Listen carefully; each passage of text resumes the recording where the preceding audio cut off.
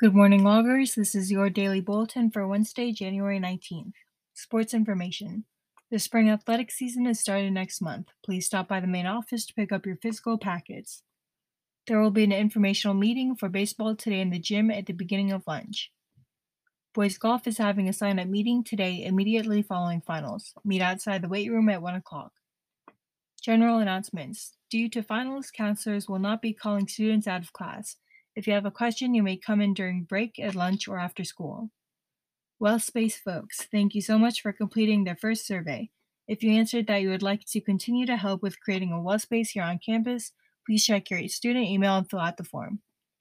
DECA is selling C's candies.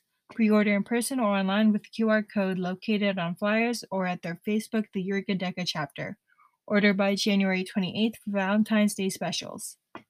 The weight room will be open today right after finals from 12:55 to 1:55.